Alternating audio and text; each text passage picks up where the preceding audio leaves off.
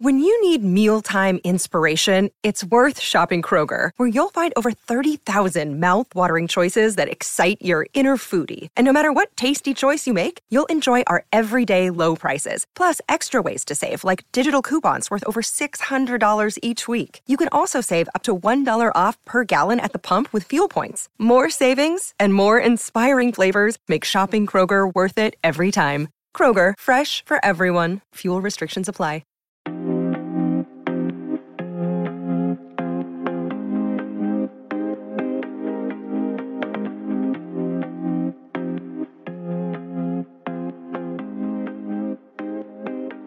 Hello and welcome back to another episode of the Barstoolers Premier League podcast. I'm your host Connell. I'm back after my unfortunate absence last week, but the lads did admirably in my absence.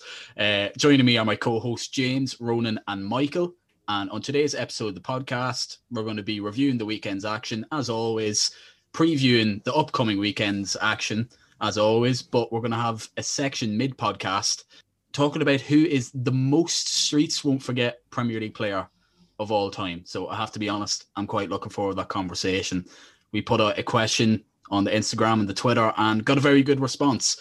I thought we were going to have to rely on maybe online articles or something like that to try and, facilitate some sort of conversation, but we got absolutely loads of responses, so there'll be no problem there. But if we're looking at last weekend's Premier League action, probably the best place to start is in the Merseyside derby. It was, the headline match going into the weekend, and we need a post-mortem from the three Liverpool fans on the podcast. I heard you are quite angry, Michael. Oh, big time, yeah. It was dreadful. I'm surprised I'm able to do this podcast because I launched my laptop across the room when the game was done. Yeah, it was just so frustrating. We got picked apart in opening minutes with a lovely pass from Rodriguez, and Richarlison finished, and then Calvert-Lewin went through the back of Trent and got a penalty. I know Ronan thinks it's a penalty, but I don't know what can happen. And the ref went over to look at the monitor for all of half a second, and he's like, yeah, that's a penalty. It caused outrage in the footballing community, but at least we still have the Champions League, am I right? I heard you had a lovely Saturday evening, Ronan. Yeah, it was very nice. I turned it off after the Richarlison goal because I was just like, I can't do this today. The goal went in, I was like, no, this is not today. I just don't feel like it. Did watch the highlights so we could actually talk about it on here. On the penalty, what's the referee supposed to do there? Because if Calvert-Lewin doesn't trip over Trent, he has an open goal. I was like, yeah, Trent's gone in for the block originally, but he still stopped a very clear goal-scoring opportunity. If he'd given a red card or something, that would have been bullshit. But whether he's meant to take him out or not, he still took him out. So he still stopped. What about Fulham? What about Areola during the week? Like, that was a load of bullshit. He should have been sent off as well. No consistency. They're all crap. Yeah, I forget who was it going through and goal. Was it Bogle for Blades? And he got absolutely clattered. Like, it was disgraceful. No, nothing. No VAR mention of anything. It used to be when they go into the monitor, they'd overturn the decision on the field. They'd be told to sort of do that, but now they're just a boys' club. They're all backing each other, and I hate every single one of them. They're definitely down the headset. Like, oh sure, go over for a laugh, and then walk away straight away. It'd be funny. Go on. It's the Impractical Jokers meme. I just the penalty incident. I think it probably does look worse because Calvert-Lewin's he's kind of already fallen before Trent even sticks out a foot, so it looks like it's absolutely not a penalty. I still haven't really made my mind up on it. I basically, if they was given against United, I wouldn't be happy. I'll put it like that. Look, I think I can see why. I know why people are angry and that, but I just feel like it's going to be 2-0 if that challenge isn't made. So I feel like Trent doesn't go in, Alisson gets the ball. I feel like it's not anyway. I feel like it's one. It's just like if it's not given, Everton fans are going to be angry. If it is given, Liverpool fans are going to be fuming. It's not. It's just a tough position for the referee. I was like, do you really think Everton fans are angry if they don't get that though? Because I wouldn't be as a Liverpool fan. They absolutely would be. Considering if finished 1-1, considering they're 1-1, they would be fuming. I no day am I annoyed that we don't get that decision, even if it's against City or something. Like, he just ran into the back of his head, really. I know I'm not having that one bit. What were your thoughts on Gary Neville's comments, and actually probably more so Jamie Carragher's comments about Liverpool at the moment, and basically feeling sorry for them maybe a month ago or something like that with injuries, but being very confused as to why Klopp isn't trying something different, because clearly it's not working at the moment. Gary Neville said, try 3 at the back for a game. Or just play, like I said a few weeks ago on the podcast, or maybe it was last week, just play Davies and Kabak at the back, or play Phillips and Kabak. Play Phillips, because he heads everything. He doesn't miss. Just play your midfielders in midfield. Have Henderson in midfield. I think we're much better with midfield with Henderson in there. We can command it a lot more. Even him as a number 6 will break down and play a lot better than any of the 3 we had starting there. Look, Wijnaldum's done a decent enough job filling in there, but he's still not as good as Henderson or Fabinho. Obviously, Fabinho's injured. And I seen a tweet during the week saying that Liverpool fans need to be wary about portraying Jota coming back from injury as a saviour, because everybody said, they said Kabak coming in, he'd be the saviour. He said once Klopp got 2 centre halves, everything will be okay again. Everybody said, that was the other way, Thiago. Everybody said Thiago. Once Thiago came back into the side, Liverpool would start scoring goals again, and now fans are vilifying him, which is me pretty much. Fair enough. So it's like you have to be wary about these players coming in now. You can't expect any one player to come in and change it. I think it does have to come back to Klopp at this stage. But speaking on Thiago, I actually unfortunately had to miss most of the second half, but does he need to be dropped? Like, I don't want to be that guy Shot, saying, maybe? Wow, okay. That's No, wrong. I don't mean that. I don't know who we play. Like, now Henderson's injured, Fabinho's injured. It's Wijnaldum, Jones, Milner's also injured. Like, who are you going to play? Oxlade-Chamberlain? He's trash. He's played a few games. Like, he's going to every time he a comes bit of on, we energy, can but see it as well, Mix. he's absolutely no end product. Yeah, it was like that with Leicester. Jones came off, he came on, we conceded 3 goals like straight away.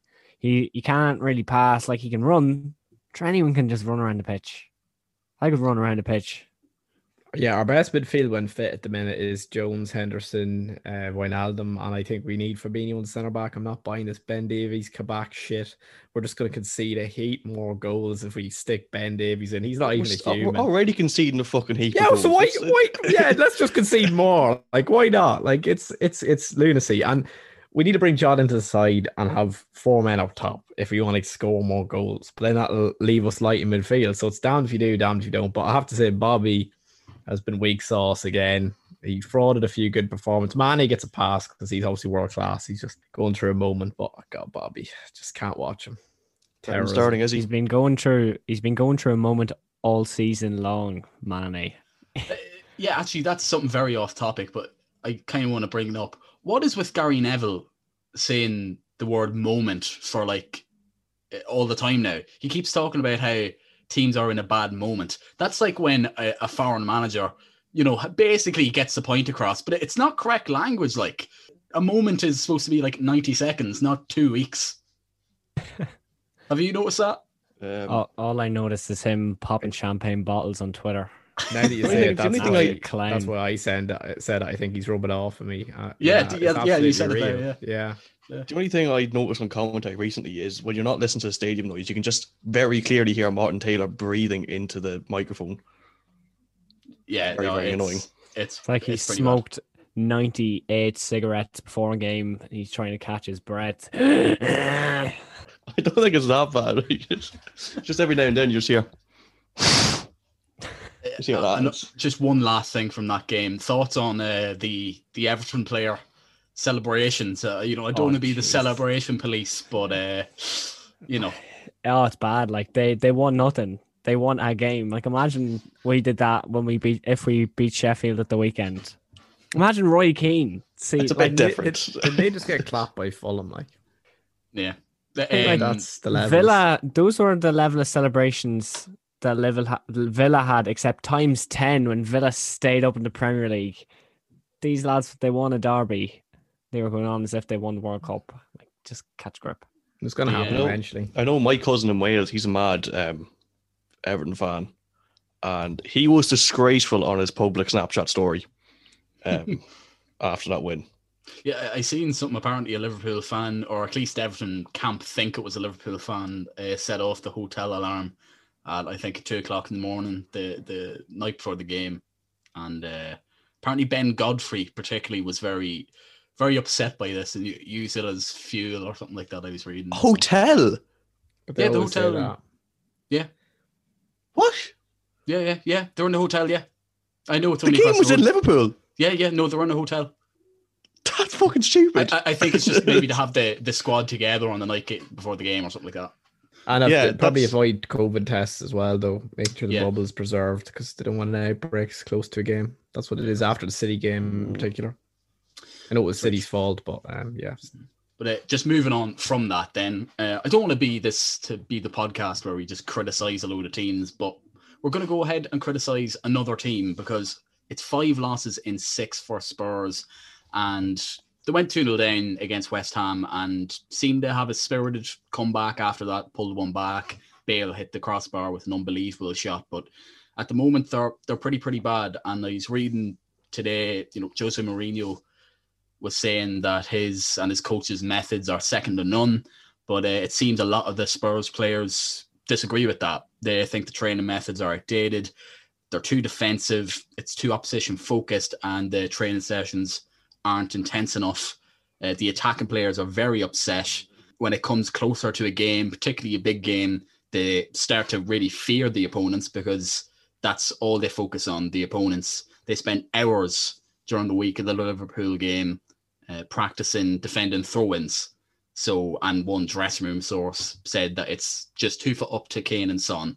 Jose Mourinho, I personally think he'll probably go at the end of the season if he doesn't win the Europa League. I think when you're trying to be as defensive as Tottenham are trying to be, you actually have to have a good defensive line. Alderweireld's past that. I know he probably hasn't played in a while, but Davinson Sanchez, not convincing him. Like Serge Aurier and Doherty, they're not really the kind of defensive fullbacks that Mourinho has dreamed of. And Lloris he's not a very good goalkeeper either.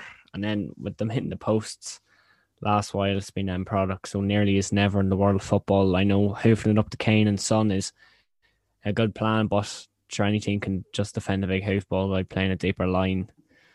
They were very good at the start of the season. They had all this energy, and I don't know what brought Mourinho to playing this terrorism of football with try go 1-0 up and park everyone behind the ball. Like, just miserable watching.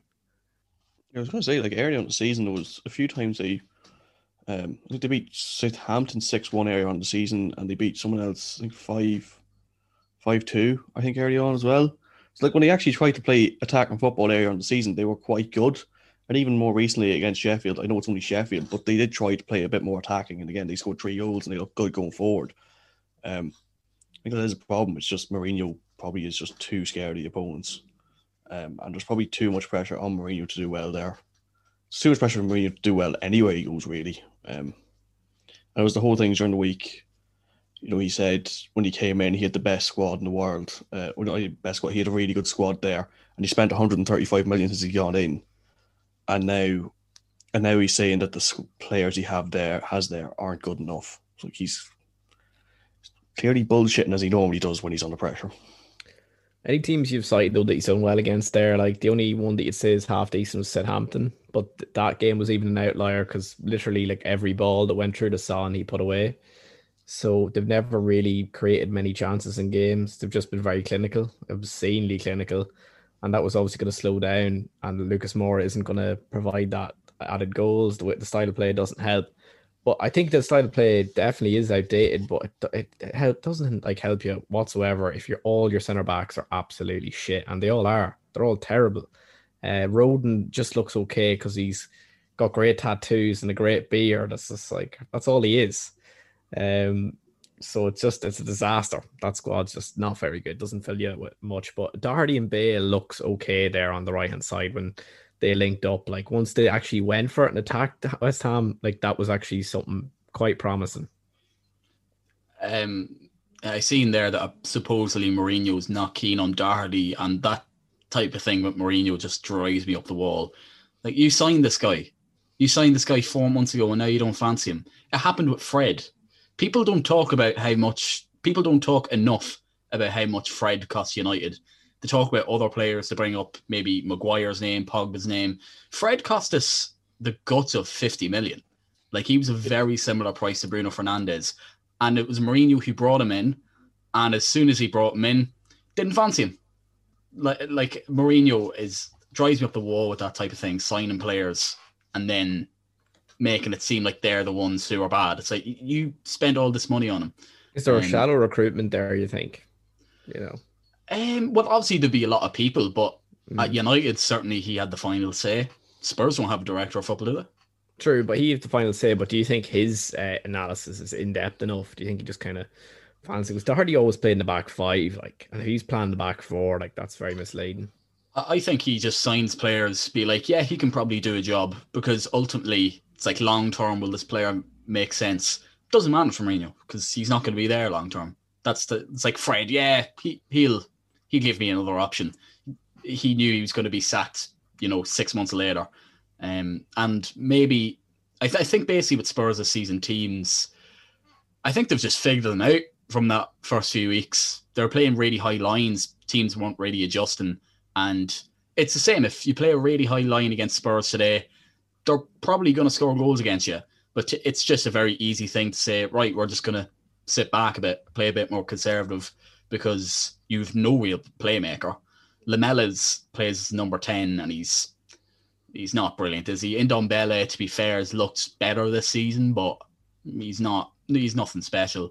And I think with Mourinho, it's not an exaggeration to say, Mourinho, like, it almost sounds like a cliche, but it's not an exaggeration to say they're just playing too defensive, because Mourinho spends so much time focusing on the other team, backed up by that article I've cited in The Athletic.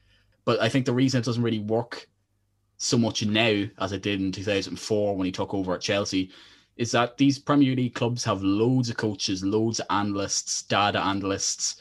They know what the opposition's weakness is. So Mourinho's expertise, it's not quite what it was.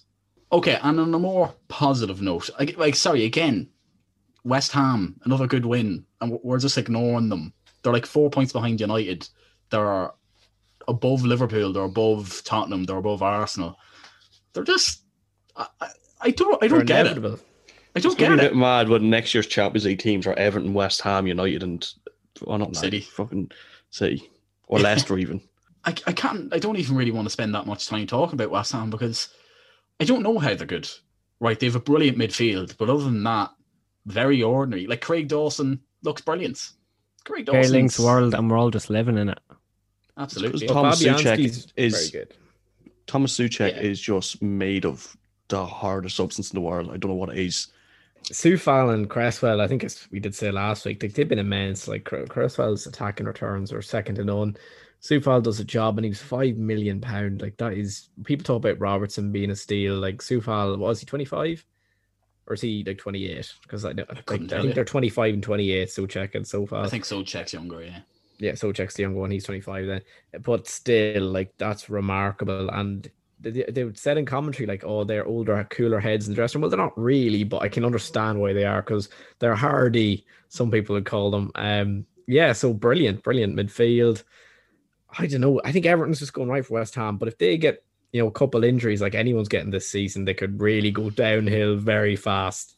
Like, have to say that. If like Souček drops, like, Antonio's not that good. He's just an absolute worker, and he just bags. Even this first goal, like that goal he scored the other day, like a scrappy finish. Like, but you'll take it. They're numbers, and that's what they need at the end of the day. And people keep saying they need a striker. Well, if Antonio keeps this up, they really don't. We're seeing there that Astragugu are like 12th in that league, so they can't get them again. They're nemesis in Europe. But someone put up, I think it was a tweet, what's your predicted top four? And I was absolutely shocked at the amount of people who had West Ham in their top four. I would say probably a good 30% probably had West Ham their top four. And I'd say probably only about 10% had Liverpool. Oh, I don't think Liverpool finished top four. Not in the current form. Well, certainly not in the current form, but it's we need to pick up some current form, but there's still a lot of football left to be played. Still, like, no one had Liverpool. Well, I don't think they will, but like, it's there needs to be a big change in our form to get top four. Obviously, we're so far off the pace at the minute. It's not inconceivable to think that we will finish outside top four. Speaking of a team who very well could get top four, and again, probably another team we've disrespected massively on this podcast, Leicester. But I think the only reason we've really disrespected them and maybe talked down their chances of getting top four is that we've kind of seen it from the Leicester team. You look last year, they're in top four all season and ended up bottling it because they haven't really got that much squad depth. You might say a lot of the players don't really have the know-how. Obviously, Jamie Vardy's been there and done that, but Harvey Barnes, James Maddison, they haven't really been, seasoned Premier League veterans. Do you think Leicester will get top four? Because personally, I think they'll drop out. I'm fairly confident they will get top four. They're very good and they look better than they did last season. And obviously, Barnes and Maddison are a whole lot better than they were last year. They've had to contend with injuries as well. They haven't had Ndidi for most of the season. He's only come back the last month or so. They haven't had Soyuncu for most of the season. They've had Fofana filling at the back there as well. And obviously they've got Ndidi's back now. Jamie Vardy wasn't out for that long. I know Maddison picked up a knock at the weekend, but I don't think that's anything too serious. And Ricardo Pereira's back now as well. I think they're better than they were last year. And certainly out of the teams that aren't United and City, they kind of look like the best of the rest.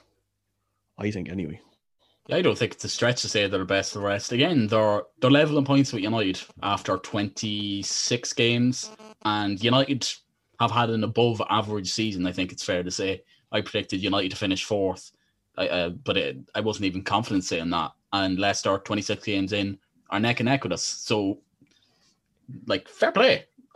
I'm always waiting for them to drop off. They've been very fortunate, though, haven't they? Like the likes of Fofana and stuff have been a revelation. Justin, they're just pulling out unbelievable defenders out of the academy from nowhere. Yeah. But again, that's fair play, in terms of recruitment, youth development. They don't have a left back. They never replaced Chilwell. Yeah, not properly. Who did they use there last week? I think Castagna maybe. Yeah. I think Castagna played in the right. I think Ricardo and Castagna both played in the right last week. James Justin plays there sometimes. Was it Thomas played? He's a young fella. I think Thomas played at left back. And still have Christian Fuchs last week. He's a bit over the hill. Yeah. I think it's still too early to be having a set in stone top four. There's still a lot of football to be played. Anything can happen in the 13 games that are left. That's still a lot of football. I think most seasons with 12 games left, you would kind of have an idea of the top four. It's just so close there, apart from City, really. It was like that. If Liverpool went off and won 2 or 3 games now, we're probably in top 4 or 5th even.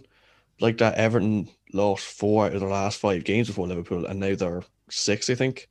And they're still up around there for top 4. So it's just incredibly close this season, more so than most seasons before that.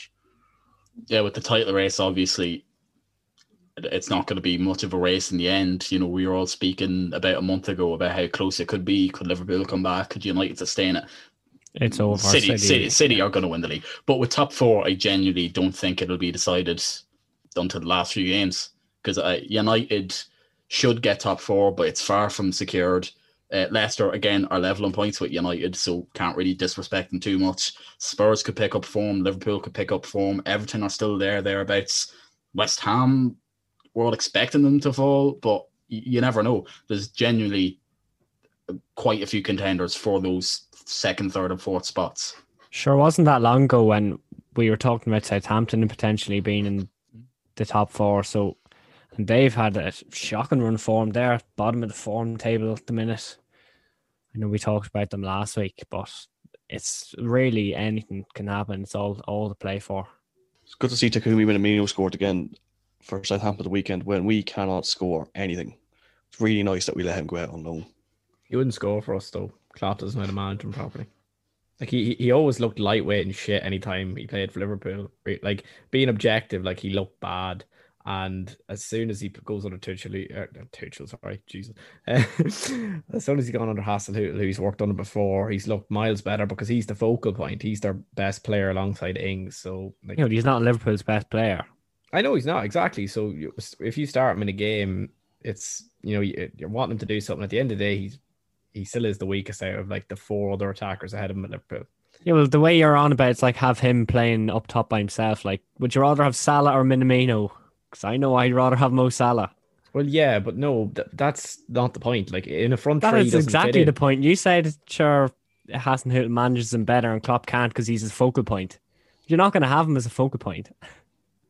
Exactly. I don't think that it's really a criticism. It's just the reality. I think James saying. It's just the tools you have at your disposal, and he's worked on Hasenhüttl before. Like he is the focal point of Southampton. He'll never be the focal point of Liverpool. He'll always have better players around him that will shine better than him. Like the balls are going out to Salah. They're not going into Minamino all the time. Like he did struggle a lot. Like he looked like a lost man at Liverpool, especially the title celebrations. Felt so sad for him. He was literally, no one was talking. Yeah, he was no celebrating by himself. Or Or just smiling around by himself. I just have here on the sort of last minute of the meeting in terms of talking about the weekend's action. Arsenal's lost to City, but do we spend much time on that? Because it looked like City were going to dominate. They went 1-0 up inside 2 minutes. They were well on top for 20 minutes. And then after probably about that 20-minute mark, maybe half-hour mark, just absolutely nothing happened in the game. It was just 1-0 City. We did enough bum licking a Pep last week, so I don't think we need to continue this. We can move on. Okay. Right, so this is the section that I've actually very much been looking forward to. We put out a feeler on the Instagram and Twitter to talk about who our listeners think the most streets won't forget player in Premier League history. Now, we might have a bit of recency bias. We're not going to be plucking out a lot of names from the 90s Premier League and stuff, but I'm just going to go through some of the listeners' responses. So our good friend Adzi over on Twitter, he gave us a shout that I think you'll quite enjoy, Ronan. Maxi Rodriguez. I know you were a big fan of him back in the day in best footballer in the world. Liverpool's banter years. The man only scored hat-tricks for Liverpool. I think he only scored like 3, but it seemed like he scored a hat-trick every time he actually played. Considering he never actually played, it is a lot. I think he scored 2 hat-tricks against Fulham, and he scored ones against Birmingham as well. Those were the Hudson and Dalglish years. I can't really remember watching him as a Liverpool fan. I remember more banging goals against Mexico in the World Cup back in the day. Scored one of the last goals of the Hudson era, if I'm not mistaken. I think we were bottom. I think it was like Halloween that season, Halloween Day. And we were in the bottom 3 or something. And he scored the last one against Bolton or something to lift us out of the relegation zone. I just kind of loved him since then. Yeah, I always liked Maxi Rodriguez. I think that was a really good shout. I think I nearly got him on the back of my jersey. That'd be class, yeah. He always wore the long sleeve. Yeah. Big fan of that. Yeah, I think I used to have a long sleeve jersey, and that's what I was thinking again, but I didn't. I ended up not doing it. You should have, man. Yeah, great player. We have another shout from our good friend Dara. He's part of the 1894 podcast, which is a Man City podcast. Would you believe they do have fans? I'm always going to make that joke. But make sure to listen to that there on YouTube and stream platforms. But he actually gave a great shout, one I hadn't thought of in quite a long time. Do you remember Elano? Yes. Yeah, it's sort of like 08-09 season, like a Brazilian midfielder. He was a victim of the Saudi takeover because he was really good for them and just got thrown out because of the likes of Robinho and Tevez and the boys. I thought that was fantastic. Shout Elano was great. Never heard that name before in my life. Really scored a few. Yeah. Scored a few long range bangers, if I'm not wrong, back in the day. That actually reminds me of another one that nobody said. This is maybe one of my suggestions. Giovanni. Hull, yeah. Yeah, but Hull, he was a good match tack to have back in the day. Also former Manchester City. Great player. But we had Kieran Crow get in touch with us on Instagram. He gave us a couple of interesting shouts. First one is Titus Bramble. In terms of streets, won't forget. I think he's just an absolute Barclays player. If you had a Barclays 11, he'd probably get in it. But the streets won't forget is just I was thinking of him the other day, and I can't remember why. We came up against someone who based their player off Titus Bramble. Oh yeah, on pro clubs. Yeah, but they had him playing left back, I think. Can a centre back be streets? Won't forget. I mean, if you're doing rainbow flicks and stuff, then yeah, but I think he was just Barclays. When I see Barclays, every now and then you see people do like these streets won't forget threads on Twitter, and a load of people say Breeda Hangeland, and I'm like, I'm not having that either. Like he was just a centre half he wasn't. I completely agree. I went through a couple of lists prior to this, and Hangeland was one of them. No. If we were have like I know they did this on Twitter before. I can't remember what the original tweet was, but it was like Barclays 11, like Hangeland and Titus Bramble would probably get in it. Pretty solid back pairing, yeah. They're players that have been in the Premier League for quite a while that were just sort of there. If it was ever going to be a centre half that was Streets won't forget, I would have to say Maynard Figueroa, because remember he scored that goal for his own half. Yeah. But even that, it's not really. He was just kind of Barclays back in the day. Talking about Wigan players, actually, Hugo Rodallega, I don't think he was mentioned. Oh, yeah, good shout. He's still about. He's playing in Turkey. He's got a 75 rated card on FIFA. He's still a goal player. Yeah, amazing. We had another shout from Kieran Crowe. I prefer this one I hadn't thought of. Morten Gamst Pedersen. I was thinking about him earlier on. Like, he just only scored screamers. Yeah. Me and James would have actually seen him score at the Aviva. We were both at a Norway friendly back in 2010. He scored a free kick. I remember one of my phone memories. He scored a Wigan. I think it was at the time. They scored from a corner kick, but he took the corner kick. We were like tapping it to the player that was there, right in front of him, as like a short corner, and the other player didn't touch it, and he crossed it in and went straight in or something like that, and the goal counted. I remember there was loads of controversy over that. Well, that's quite Barclays, isn't it? Something like that. Yeah. But another fantastic shout by Kieran Crowe. I have to say, I can't comment on the man too much because he was kind of he's more so around before we were. But Lomana Lawal. Can you say you know anything about the man? I've heard the name because it is a great name, but I think I only really started watching Premier League in 08-09. That was the first sort of year I watched it. So he's quite a Premier League years player. I looked up his career. He's with Newcastle in the early 2000s before going to Portsmouth. And not to be confused with the modern day Lualua, who I still think plays for Luton. That's his brother.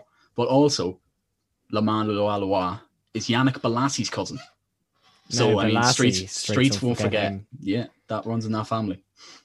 We had David Murphy from Two Men in the Podcast. He gave us a couple more obvious shouts. Adil Tarat and Hatem Ben Arfa. I think it's difficult to disagree with them. They're kind of the poster boys of the streets not forgetting a footballer. Yeah, but I feel like Tarat was more of a championship streets won't forget, not like a Premier League streets won't forget, because he had that flair when they got promoted and then he just did nothing. He just got fat when he was in the Premier League. Yeah, maybe so. He also gave us Nani, who I think is... Oof, I don't think so. Nani I think he's just too good. He was just good, yeah. Yeah, I think he's a bit too good. If he played for a Fulham or something, he'd definitely be in there, but he was just too good. Did anybody say the Newcastle strikers, Ba and Cisse? No, but Cisse was one of mine. I think Cisse is my one, just because that season they nearly got Champions League football. And then he just kind of disappeared. Like everyone remembered the goal he scored against Chelsea. Just outrageous. Actually, he retired this week. Could you say Johan Cabaye as well? Like Newcastle had a lot of streets won't forget players. Because Cabaye was brilliant for Newcastle. And he went to Palace, but he didn't really do much at Palace. So I kind of think was he too good to be streets won't forget? I think Ben Arfa is another Newcastle boy that they had. Yeah, and he somehow managed. He had a grand season with Nice one year, and then he got a move to PSG, and he did nothing. Yeah. You still love just prowling around the French leagues, just taking random men back to the Tyneside. Like it's very weird recruitment. And David Murphy's last shout was a one I was quite a big fan of. Do you remember Royston Drenthe when he was on that one season with Everton on loan from Real Madrid? Yes. Yeah, he wasn't very good, but I appreciate the shout nonetheless. I think the streets have very much forgotten about him, though. Right, we had Stephen get in touch with us on Twitter. He said Lee Trundle, not a Premier League footballer, but I respect the sentiment nonetheless. We had Sammy _SP. He got in touch with us on Twitter and he gives a great shout. Amir Zaki. Oh, yeah. Unbelievable. Wigan boy back in the day. He also said Michu. I think Michu... I don't think he really fits the criteria. He wasn't saucy enough. I think he is the ultimate. He is the ultimate. He's the number one, I think. People talk about what you can buy in currencies of Michu. I remember. Ronaldo would cost this many Michus. Like it's that. If that's not streets won't forget, then I don't know what is. He is the king. Right. King I of the remember when streets. Neymar went to PSG for 220 million. I think it was Sunday League Hipster put tweet. It was like you could do like an entire League of Ireland of just meat juice for that money. Yeah, absolutely. And his celebration was so good. He used to celebrate and he'd twist his hand and his hair would just flow in the wind. It was just fantastic. Peak one season wonder. So cheers, Sam, for getting in touch with us there. And the last shout from one of our listeners is my brother Phil. He said Stephen Carr. Now, he's very Barclays, but I think he thinks he's streets just because he was a right back or midfielder who would just score outrageous goals every so often. So, I mean, he gets some points with the streets, I think, but a white, bald man from Dublin, I don't think so. Okay, so thanks for all of our listeners for getting in touch there. But I'm going to put forward my decision for the most streets won't forget player. And it's not one that's been mentioned so far. Okay, this is a man who's very close to my heart back in, 2010, 2011. Sunderland striker. He wore number 3, Asamoah Gyan. Oh, he's my most streets won't forget player.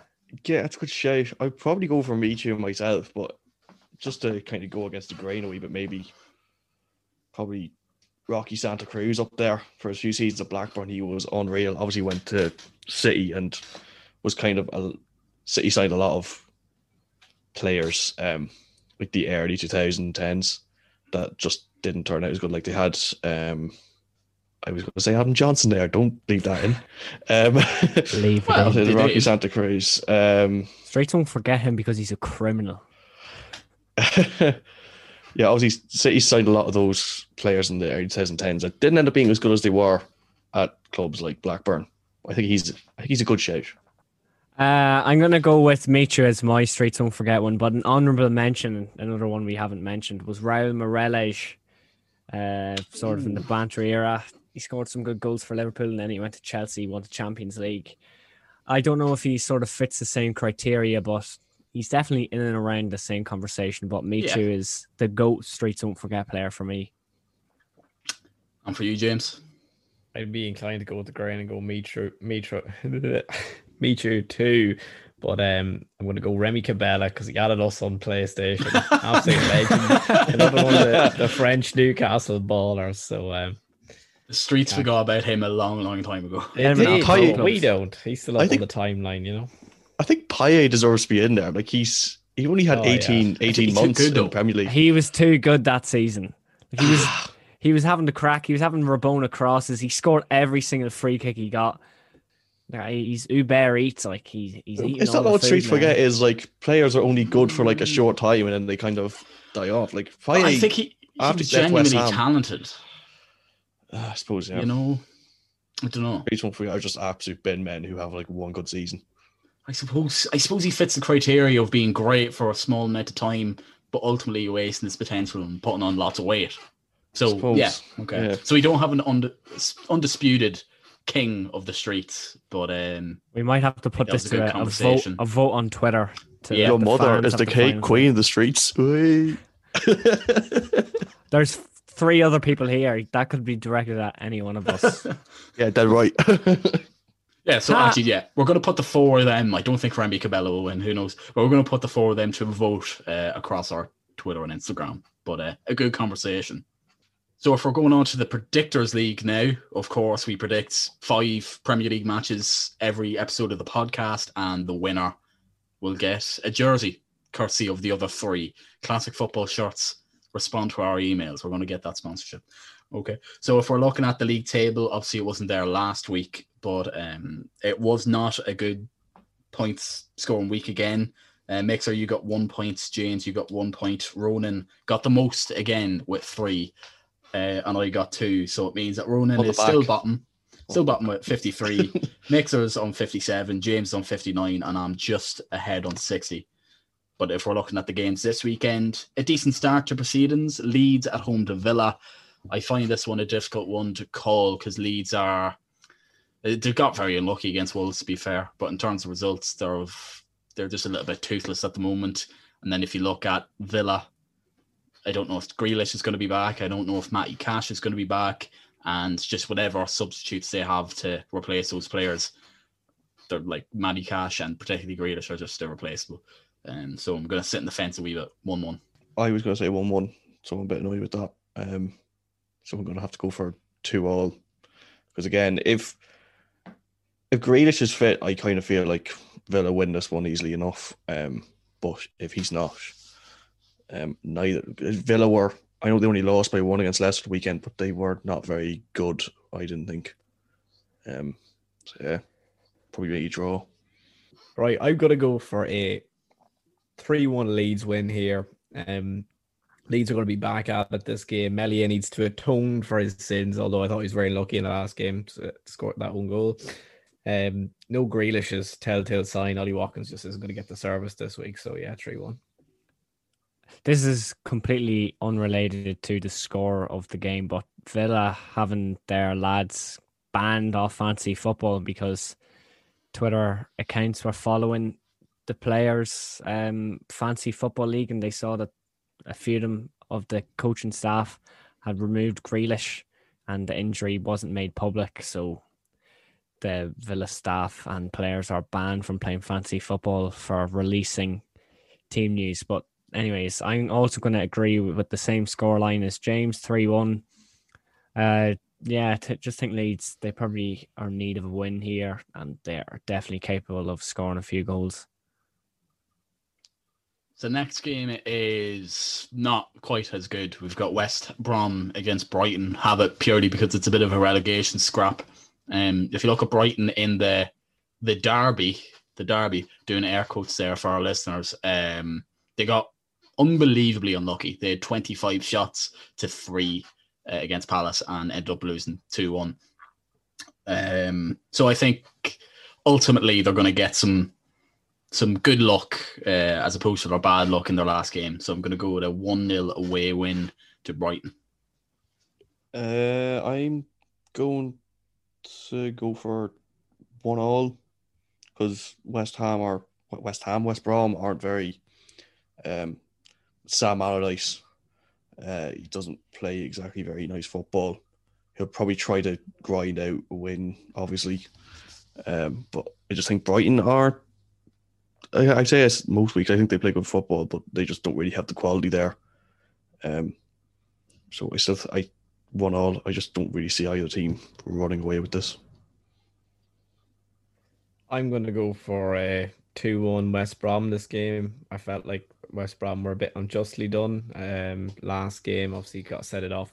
And sorry, they did break well to keep it at a draw. I think we're going to see a bit more from them this game because, you know, like you say, Brighton just aren't clinical enough. Be it Connolly, Welbeck, or Mopai, they just don't have the striker up top. And let's get Sam up. Let's get him staying up. Yeah, I'm not really expecting too much out of this one.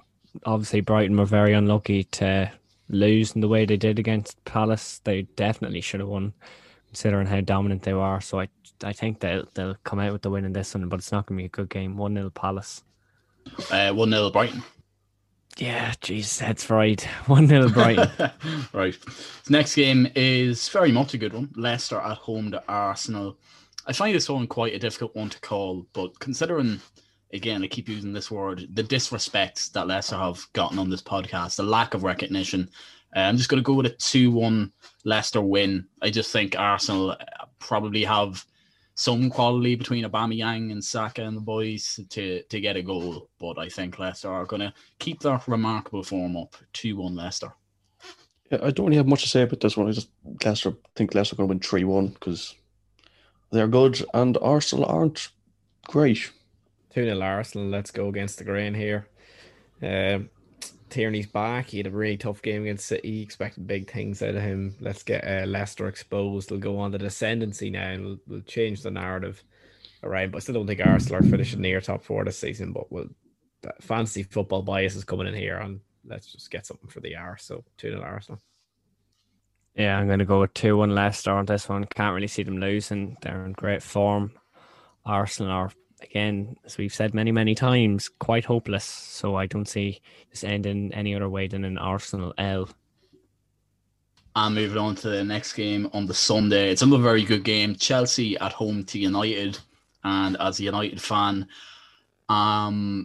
not very confident going into this one. We won at Stamford Bridge last season, but I think that was our first win at Stamford Bridge in, I think, 8 years or 7 years or something like that. We never do well at Stamford Bridge. Chelsea have definitely improved under Tuchel so far. 1-1 draw at Southampton in their form wasn't fantastic, but other than that, it's been pretty much perfect so far. We're playing in the Europa League on the Thursday, so we'll have a bit less rest, even if we are in a position to, rest some players, considering United won the first leg 4-0. So, yeah, 1-0 Chelsea. I hope not, but 1-0 Chelsea for me. I'm going to go for 1-1. I just think it's going to be a very boring game. I'm going to go for a 2-2. Again, fantasy football bias coming in here. I need like a good 4 goals in this game. Hopefully a Werner brace, get United panicking. Then Bruno, Rashi combine again. Which fair, I can't ask them to combine much more because they've been absolutely great, and especially the last game. So, yeah, 2-2. Let's just go for the points being shared. It's definitely going to be a good test for Tuchel in his early days in Chelsea, but I don't think he'll win this one. I think I'm going to agree with James again, going that'll be a 2-2 draw on this one, but it has the potential to be a very good game. And going into the last game that we're going to predict, Everton at home to Southampton. Everton have their tails up after beating Liverpool. Southampton are in pretty miserable form. They've got some quite a few bad injuries. So I'm going to go with 2-0 Everton, plain and simple. I'm going to go for 2-1. I think obviously Ings and Minamino are still fit, but Everton they'll be wanting to build on that result against Liverpool. Obviously they had I've mentioned already in the podcast, they had pretty poor form up until that result, so they'll be looking to build on it, especially to try and maintain a chance for European places.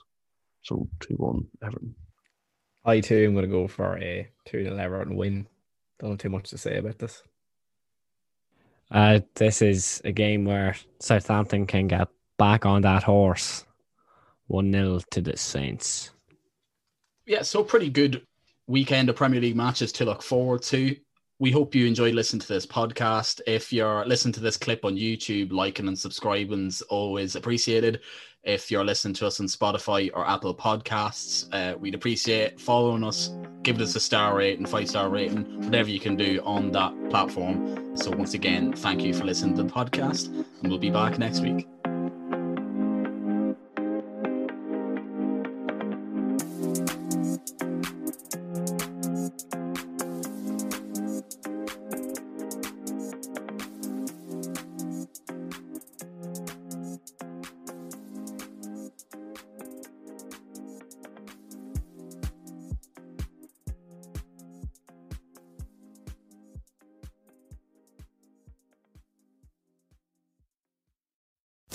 Sports Social Podcast Network.